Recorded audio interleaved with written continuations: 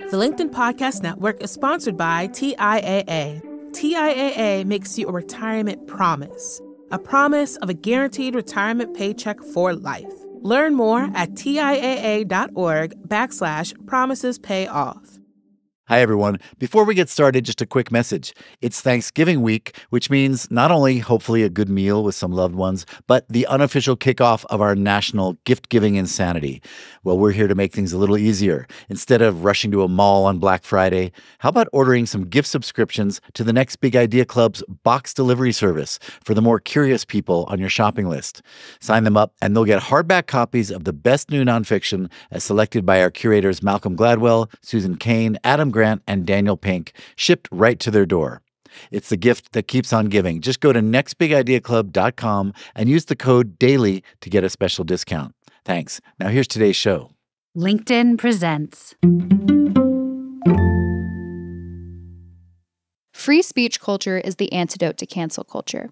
Free speech culture can be encapsulated in idioms that were once core to the American identity, such as to each their own, walk a mile in a man's shoes, and everyone's entitled to their own opinion. We all need to do our part in re-embracing these values that underpin a diverse, pluralistic, and healthy society.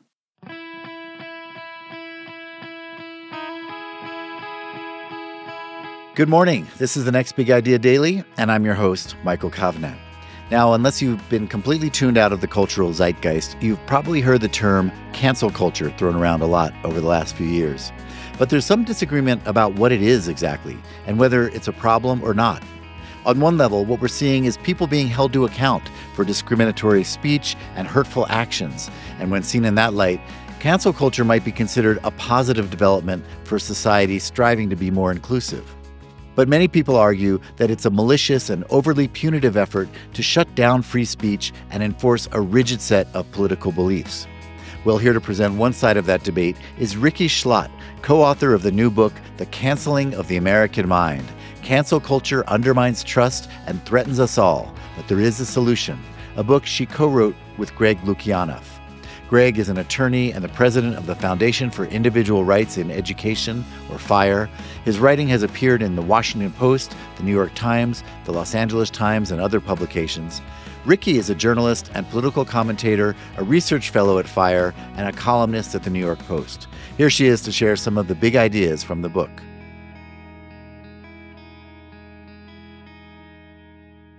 Believe it or not, neither Greg nor I like the term cancel culture. It's been abused and dragged through the mud. But we agreed to use it anyway for a simple reason. It's a term the vast majority of Americans know, and using terminology that doesn't speak to the typical person would be a waste of time. We define cancel culture as the measurable uptick, beginning around 2014, of campaigns to get people fired, expelled, deplatformed, or otherwise punished for speech that is, or would be, protected by the First Amendment. Despite what many might claim, cancel culture is very real, and it's happening at a historic scale. In his 22 years defending academic freedom at FIRE, Greg has seen it firsthand time and again. In the last decade, FIRE has tallied 1,000 attempts to get professors fired or otherwise targeted for their speech. About 2/3 of those attempts succeeded in getting them punished in some way, and almost 200 professors got fired. That's twice as many professors as were fired during the Red Scare. In fact, there's no historical comparison since academic freedom was legally established. People saying cancel culture isn't happening are being willfully blind. Cancel culture lets you off the hook from actually refuting ideas you don't like by allowing you to attack the person presenting the idea instead. Cancelers shrug off the responsibility of actually engaging in a meaningful, substantive, and intellectual way.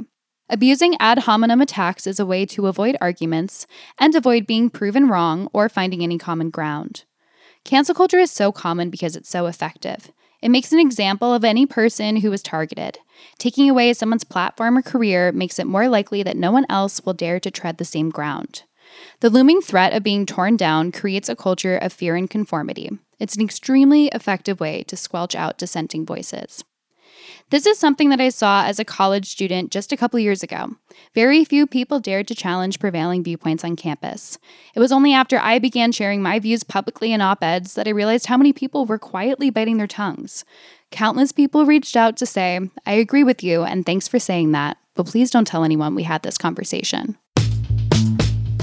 Both the political left and right engage in their own forms of cancel culture and dysfunctional methods of argumentation.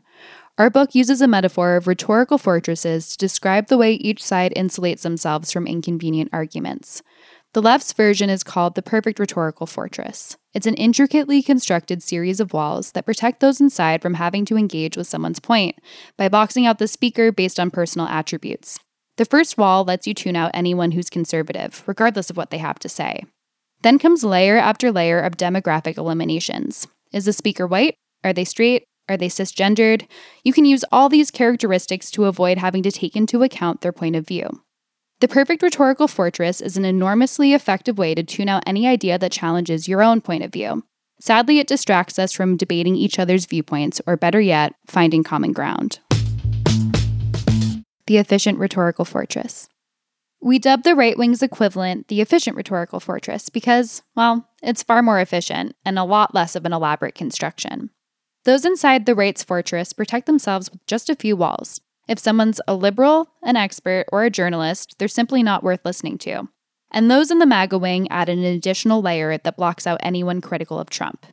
If you can label someone as woke in any way, shape, or form, then they're totally done. Some people that we know personally who are quite right-wing have been called woke or rhino, Republican in name only, for deviating even a little bit from the current right-wing orthodoxy. People like David Frum and David French come to mind here. Someone who concedes that there are problems in policing, for example, or who denies that the 2020 presidential election was stolen, can immediately have their conservative credentials revoked and get totally tuned out. That's the entire point of the rhetorical fortresses. They let you win arguments without actually winning arguments and attack your opponent rather than debate them. Free speech culture is the antidote to cancel culture. Free speech culture can be encapsulated in idioms that were once core to the American identity, such as to each their own, walk a mile in a man's shoes, and everyone's entitled to their own opinion. We all need to do our part in re-embracing these values that underpin a diverse, pluralistic, and healthy society. The solution is simple, but it's often difficult in practice. Commit yourself to arguing towards truth, avoid the cop-out of ad hominem attacks, and focus on the argument, not the person. That way we can engage in meaningful debate about contentious issues and learn from one another. In the words of John Stuart Mill, he who knows only his side of the case knows little of that. We all must do our part to help maintain a free speech culture. If we get complacent, we may succumb to all the forces constantly working against the maintenance of a free society. Thank you, Rikki. Well, I like to think that we here at the Next Big Idea Club are doing our part to keep free speech culture alive. If you go into our app, you can find lots of different, even conflicting ideas about social justice, as well as full-throated defenses of free speech. To join in the debate, go to your app store and download the Next Big Idea app. And we'll keep the conversation going tomorrow, Thanksgiving Day, when we hear some big ideas from the book Conflicted, How Productive Disagreements Lead to Better Outcomes by Ian Leslie, just in time for your family dinner. I'm Michael Kovnat. See you tomorrow.